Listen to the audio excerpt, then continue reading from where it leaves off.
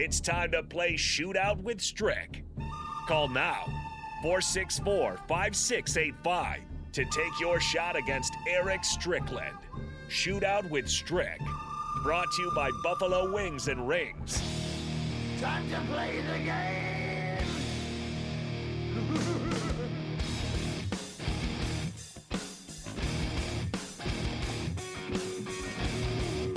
It is time to play the game Shootout with Strick here on 93.7 The Ticket on The Block. Your chance to win $15 from Buffalo Wings or Rings. And go ahead and give us a call, 402-464-5685 to jump in line. Today's trivia is going to be, who do these guys play for in the NFL? We wrapped up the NFL season earlier, or yesterday, I should say, the NFL season wrapped up. Earlier in the show, in the water cooler portion, I kind of wrapped up the season for all these guys and how they did. But now it's your turn to decide if you know enough. Give us a call, 402-464-5685 if you're listening, or if you just know your NFL Huskers. Now would be the time to do it. We'll start with Strick, and then we'll get our opponent on the line. Apparently, we don't have a caller quite yet, so if you want to win your chance, it's not very hard. You just pick either or, so it's not really that hard. 402-464-5685, but you do have to do it in a time, which is kind of sometimes limits how much you can think about it. But Strick, we'll start with you if you're ready to get your score, so that we can kind of get somebody some confidence out there. Maybe if you have a low score, they'll call in a little easier. Are you ready, Big Sky? Big Sky or Big Sky. Me and Big Sky challenge. All right, Tom. No. Tom is on the line, so we'll get Tom to do it right after you. Big Sky, I'll count down to 3, 2, 1, and then you'll give the music, and I'll give the questions. Strick, this is what teams these guys currently play for. Okay. Okay. All right, 3, 2, 1. Stanley Morgan, does he play for the Bengals or the Browns? Browns. He plays for the Bengals. DiCaprio Bootle, does he play for the Eagles or the Chiefs? Eagles. He plays for the Chiefs. Andy Janovich, does he play for the Ravens or the Browns? Browns. He does play for the Browns. Rex Burkhead, Texans or Bengals? Texans. Texans. And what practice squad does Darian Daniels play for the Moneyball? 7, 6. Raiders. 5, it is actually the 49ers, so Strick, you end up with 2 points. But you got all the shots off, which rarely happens. But 2 points is the point to beat. And Tom, you have your chance to do it. If you do surpass 2, then you get the win. If it is 2, we'll go to the tiebreaker. Tom, how do you feel about your NFL Husker knowledge now for which teams they play on? I'm feeling pretty good. All right, we'll see if we can get you going. Again, I'll Don't count down to wait. 3, 2, Don't 1, shoot we'll good, start. Tom. Just go ahead and shoot bricks. It's okay.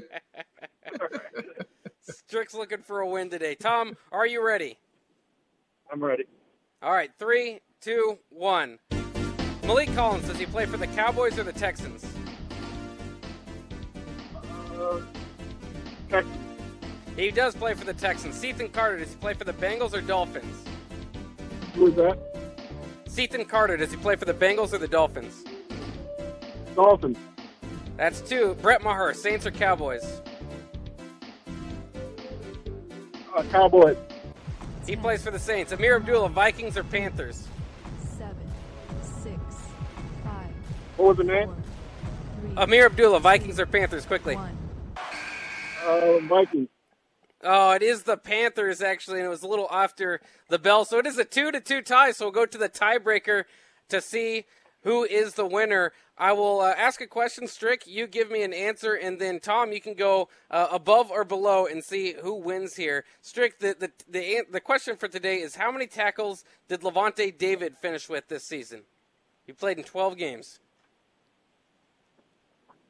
101. 101 is the answer. Is it above or below 101, Tom? I'm going to go below. Below is correct. Levante Davis finished with 97 tackles, meaning that Tom wins the shootout today. You beat a former NBA player in the shootout. I was on it, though, doggone it. There you go. Congratulations, Very close. Tom. Yeah, congratulations. There he goes. $15 to Buffalo Wings and Rings for Tom. And Strick, we still got to work on your winning percentage now. You're starting to fall behind a bit. I'm a generous man, baby. It's the new year. I'm being very generous. I love just allowing them to get in the game. You know what I mean? I don't want to hurt the callers from calling. See, they're already scared of Stricky. Oh yeah, they are a little bit. They're a little bit hesitant, but they did get the win today. So fun stuff there. We got a few minutes to break down before we go to break real quick at the top of the hour. Some things that happened today. Of course, there's plenty of goings on, and we'll get to all that in the next hour. But I did want to ask you, Strick, about a few of the things that we saw today, and particularly, and again, we'll get more to this talk, but Nebraska hired their special teams coordinator finally, Bill Busch. It's kind of been speculated for a while now, but it is official. Mike Dawson, by the way, moving to the interior defensive line and continuing to coach those edge rushers.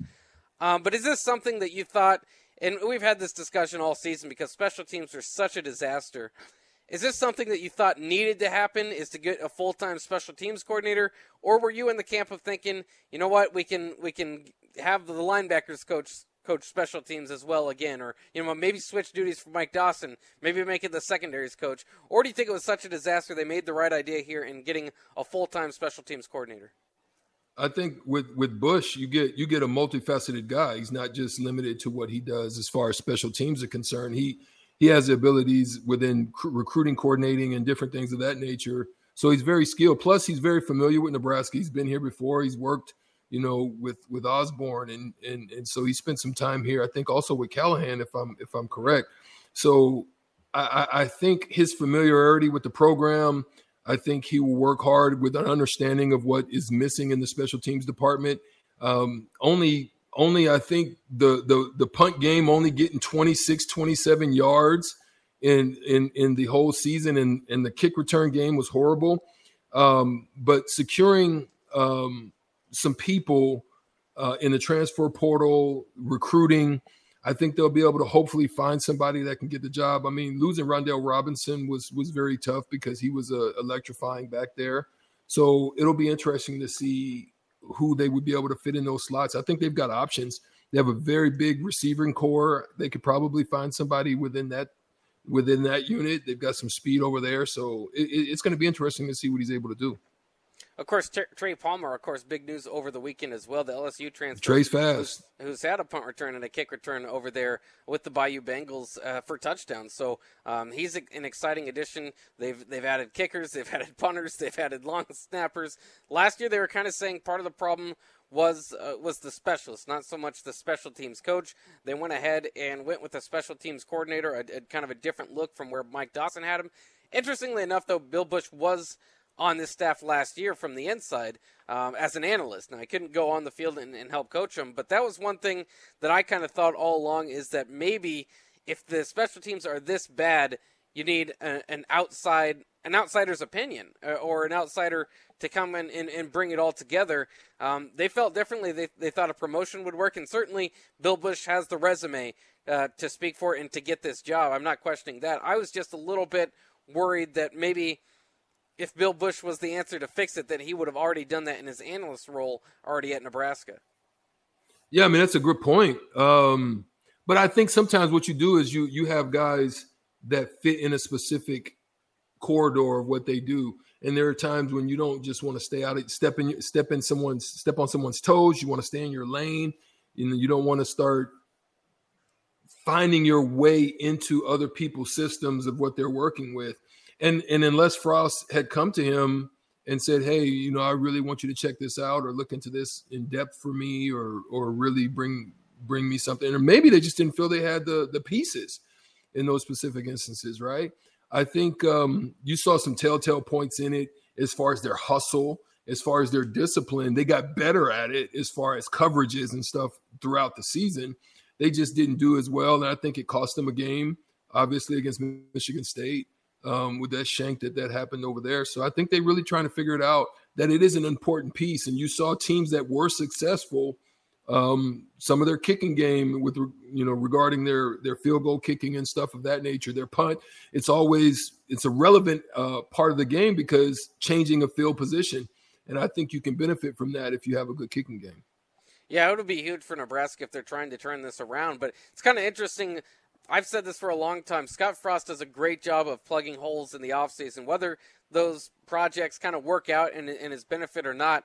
If there's a hole in the depth chart, he'll get to it, and he's done it again this offseason. And it's leading some to believe that they're on the turnaround, that it's going to come next year. Brett McMurphy actually had Nebraska predicted in his top 25 as far as way too early top 25 that he released, but I did not expect to see that. So we'll get to that, as well as the Alabama-Georgia title game tonight. Klay Thompson returning in the NBA. Lots of stuff to break down coming up in the next hour of On the Block with Strick and Buck on 93.7 The Ticket. Don't go anywhere.